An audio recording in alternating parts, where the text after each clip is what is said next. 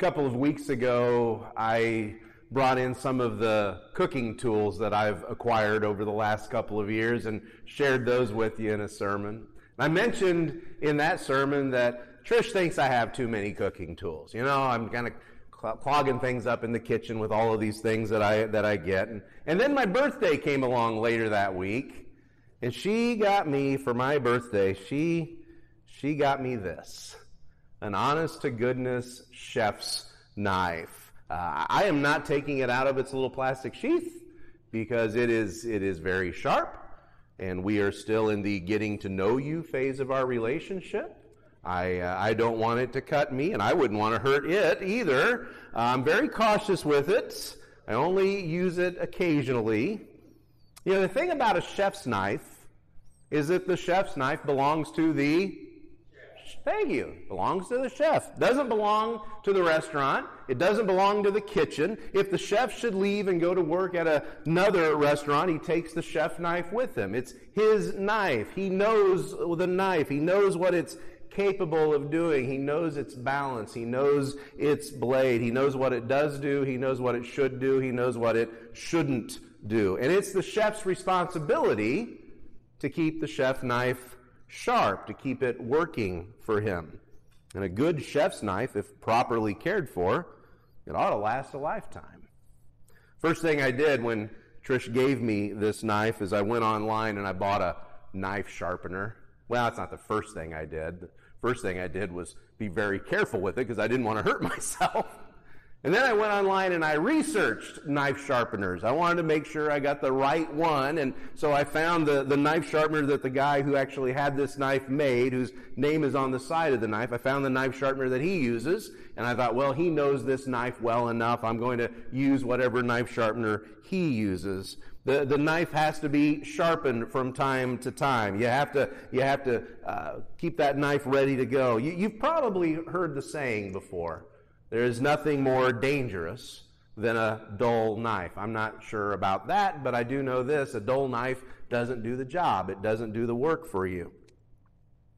We're looking at Proverbs chapter 27, verse 17 today. Proverbs 27:17. It's a proverb that I think many of you are probably familiar with. It says, as iron sharpens iron, so one person sharpens another.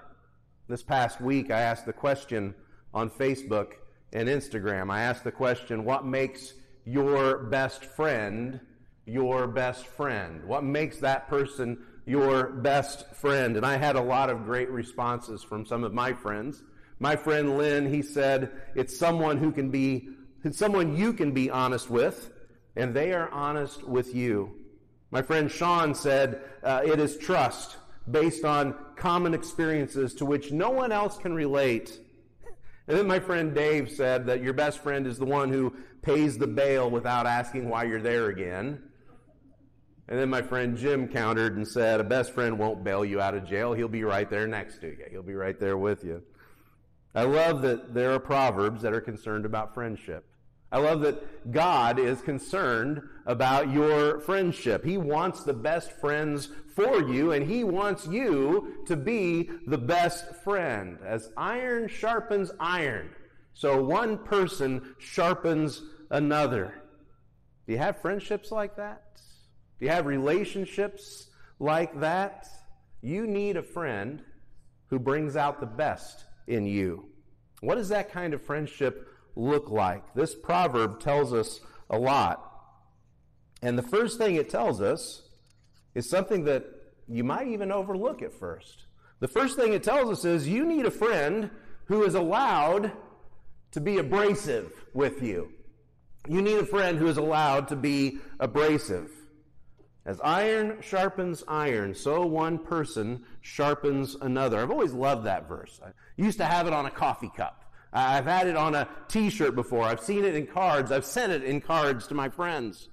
And in my head, when I hear that verse, I can't help but get that image in my head of an axe being dragged across the sharpening wheel and the sparks flying and the sight of that gleaming, sharp edge shining and ready to cut.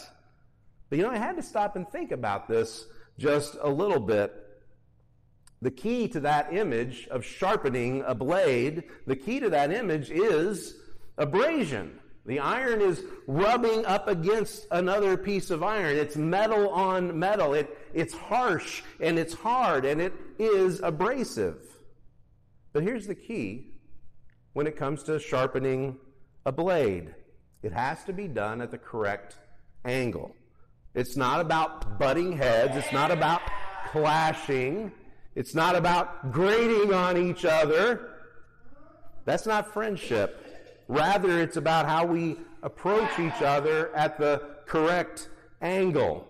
My chef's knife wants to be sharpened at an 18-degree angle. That's what's best for my chef's knife, that it be held at an 18-degree angle to be sharpened.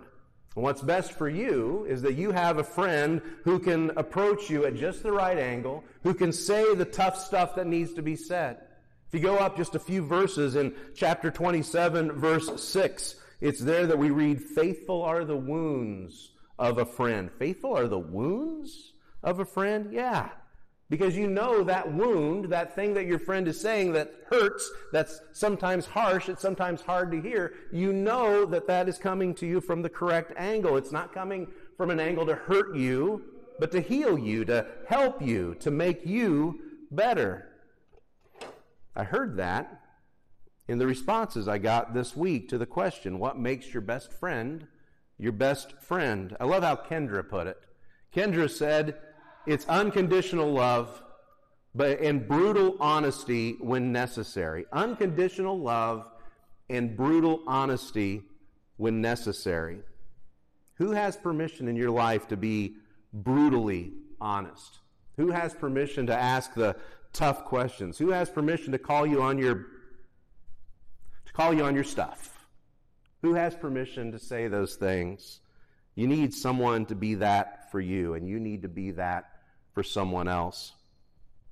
A little while ago, I got together with a friend. We hadn't seen each other for quite a while. We used to get together pretty regular, and we haven't seen each other for quite a while, and I asked him some tough questions. And I asked him some tough questions because I know he's been going through some difficult stuff. He's been dealing with a lot of stuff in his life. And so I asked him how it was going. And he told me. And then he said, no one asks those questions. He thanked me for asking the question. He says, no one asks me those questions. He said, I've shared this with a lot of people. I've shared these problems with a lot of people, and I've asked them to hold me accountable. I've asked them to check in on me, and no one will ask me how I'm doing. He said, I think they're afraid. I think they're afraid to ask the questions. You need to have someone in your life who has permission to ask, to see how you're doing. You need to have permission in your life for someone to say, how are you doing? No, really, how are you really doing? You need to have someone in your life who will ask you how you're handling the depression, how your relationships are going. How's your marriage? What are you doing for your marriage right now? You need someone in your life who has permission to say, how much are you drinking lately? How much pornography have you been looking at lately? You need someone in your life who's close enough to be abrasive on those rough spots at just the right angle. I pray that you've got a friend like that. And I pray that you are a friend like that. And as iron sharpens iron at that angle, we see that it hones. We see that it sharpens. We see that it removes the burrs and the nicks, and it uncovers that perfect edge. And that's something that friendship does. Your friendship needs to polish both of you. Your friendship needs to polish both of you. Iron sharpens iron. One commentary I read said, it's a healthy clash of personal values. I kind of like that. A healthy clash of personal values. I hope you see that in your friendship. You and your friend, you don't have to be exactly the same. You and your friend don't have to agree about everything, because if two people agree about everything, then one person is unnecessary at that point. There needs to be some give and take for you to bring out the best in each other. Lori put it this way. I love how she put it. She said, it's the honesty. What makes your best friend your best friend? She said, it's the honesty. You can be exactly yourself and get actual decent advice. No holds barred and also no hurt feelings because you appreciate each other's bluntness. I want you to hear that. It's about each other. Hear that for each other. It's about give and take. It's not about give and give and give and give and give. Iron sharpens iron. It doesn't say one iron gets sharpened by another iron. Both come away sharper. Both of them come away better. Let's get real honest here. There are times when our friendships can get very one-sided. There are times when our friendships get very one-sided and it stops being about sharpening each other and you end up being a sounding board, or worse, you end up being a punching bag in that relationship. And you come away drained. You come away beat up. You come away feeling like you have been dulled in that relationship. So many of us have examples of lifelong friendships. We've known them forever. And we value those friendships so much. But there are friendships that just run their course. And we've got to be okay with that. There's some friendships that are just there for a season. We need to be okay with that. I find myself going back to Ecclesiastes chapter 3 a lot. You know, the turn poem there in Ecclesiastes chapter 3. There's a time to be born, there's a time to die. There's a time to plant, there's a time to sow. Chapter 3, verse 7 says, there is a time to tear and a time to mend. And we need to be very aware that it's okay if there is a time to tear. There's a time to pull apart. We've all got that potential to be toxic. We've all got that potential to start taking more than we're giving. And every now and then in a relationship, in a friendship, we need to pause and we need to ask the question, am I getting better because of this friendship? Is this friendship making me better, or is this friendship simply making me more comfortable with my flaws? Is it just making me more comfortable with my mistakes? And we seriously need to ask the question, am I making my friend better? Am I seeking the best for my friend? Or am I just trying to make them just as miserable as I am?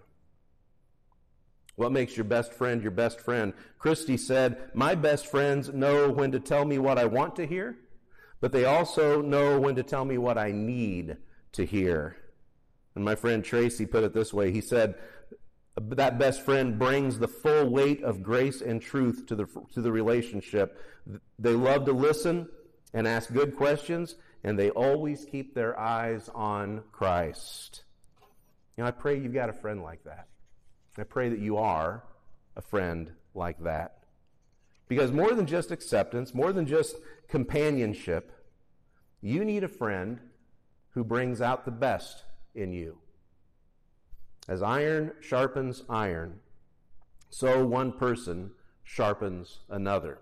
That word for sharpen there, it occurs 7 times in the Old Testament. 7 times that word for sharpen is used. 2 times are here in this verse, and 6 times it's translated sharpen, but there's a different use in one of those verses where that word appears. In Habakkuk chapter 1, God is telling his people about the enemies that are coming against them and the power and the strength of those enemies. And in Habakkuk chapter 1, verse 8, it says, their horses are swifter than leopards, more fierce than the evening wolves.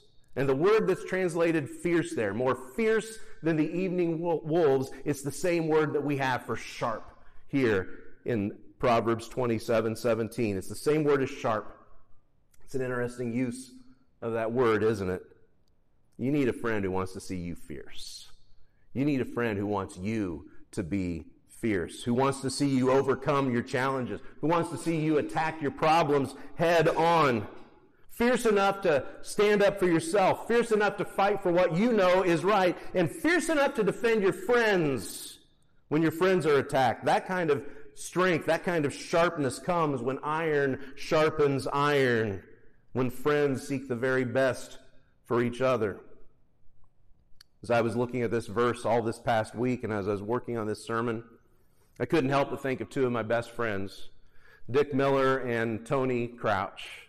And whether we did it on purpose, whether we did it consciously or not, I'm not sure. But this verse has come to define our friendship. We are there to be iron sharpening iron for each other. That's the kind of friends we want to be. We want to sharpen. We want to shape. We want to make each other better. Tony and Dick are two of the greatest encouragers I have. They are two of the greatest sharpeners. They seek the best in me, and I seek the best in them.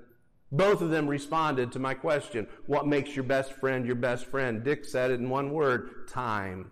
It takes an investment of time. You need to be there for your friend, and I need to spend a little more time with Dick, I think. And then my friend Tony got to the heart of it without me even mentioning the verse. Tony said, it's about iron sharpens iron.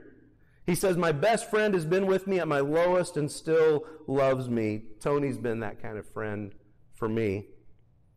There's another verse, another proverb that you know the truth of. Proverbs chapter 18, verse 24.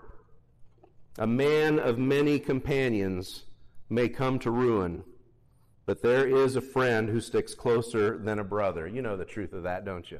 A man of many companions, a person of many friends, may come to ruin, but there is a friend who sticks closer than a brother. You have seen the power of stupid people in large groups, haven't you?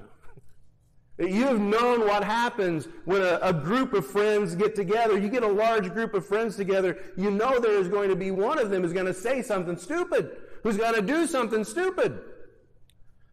And so when you're crossing the border into another country, there is that one friend that you have to turn around to in the back seat, and you have to say, when the border guard gets up to our car, you keep your mouth shut, Brett.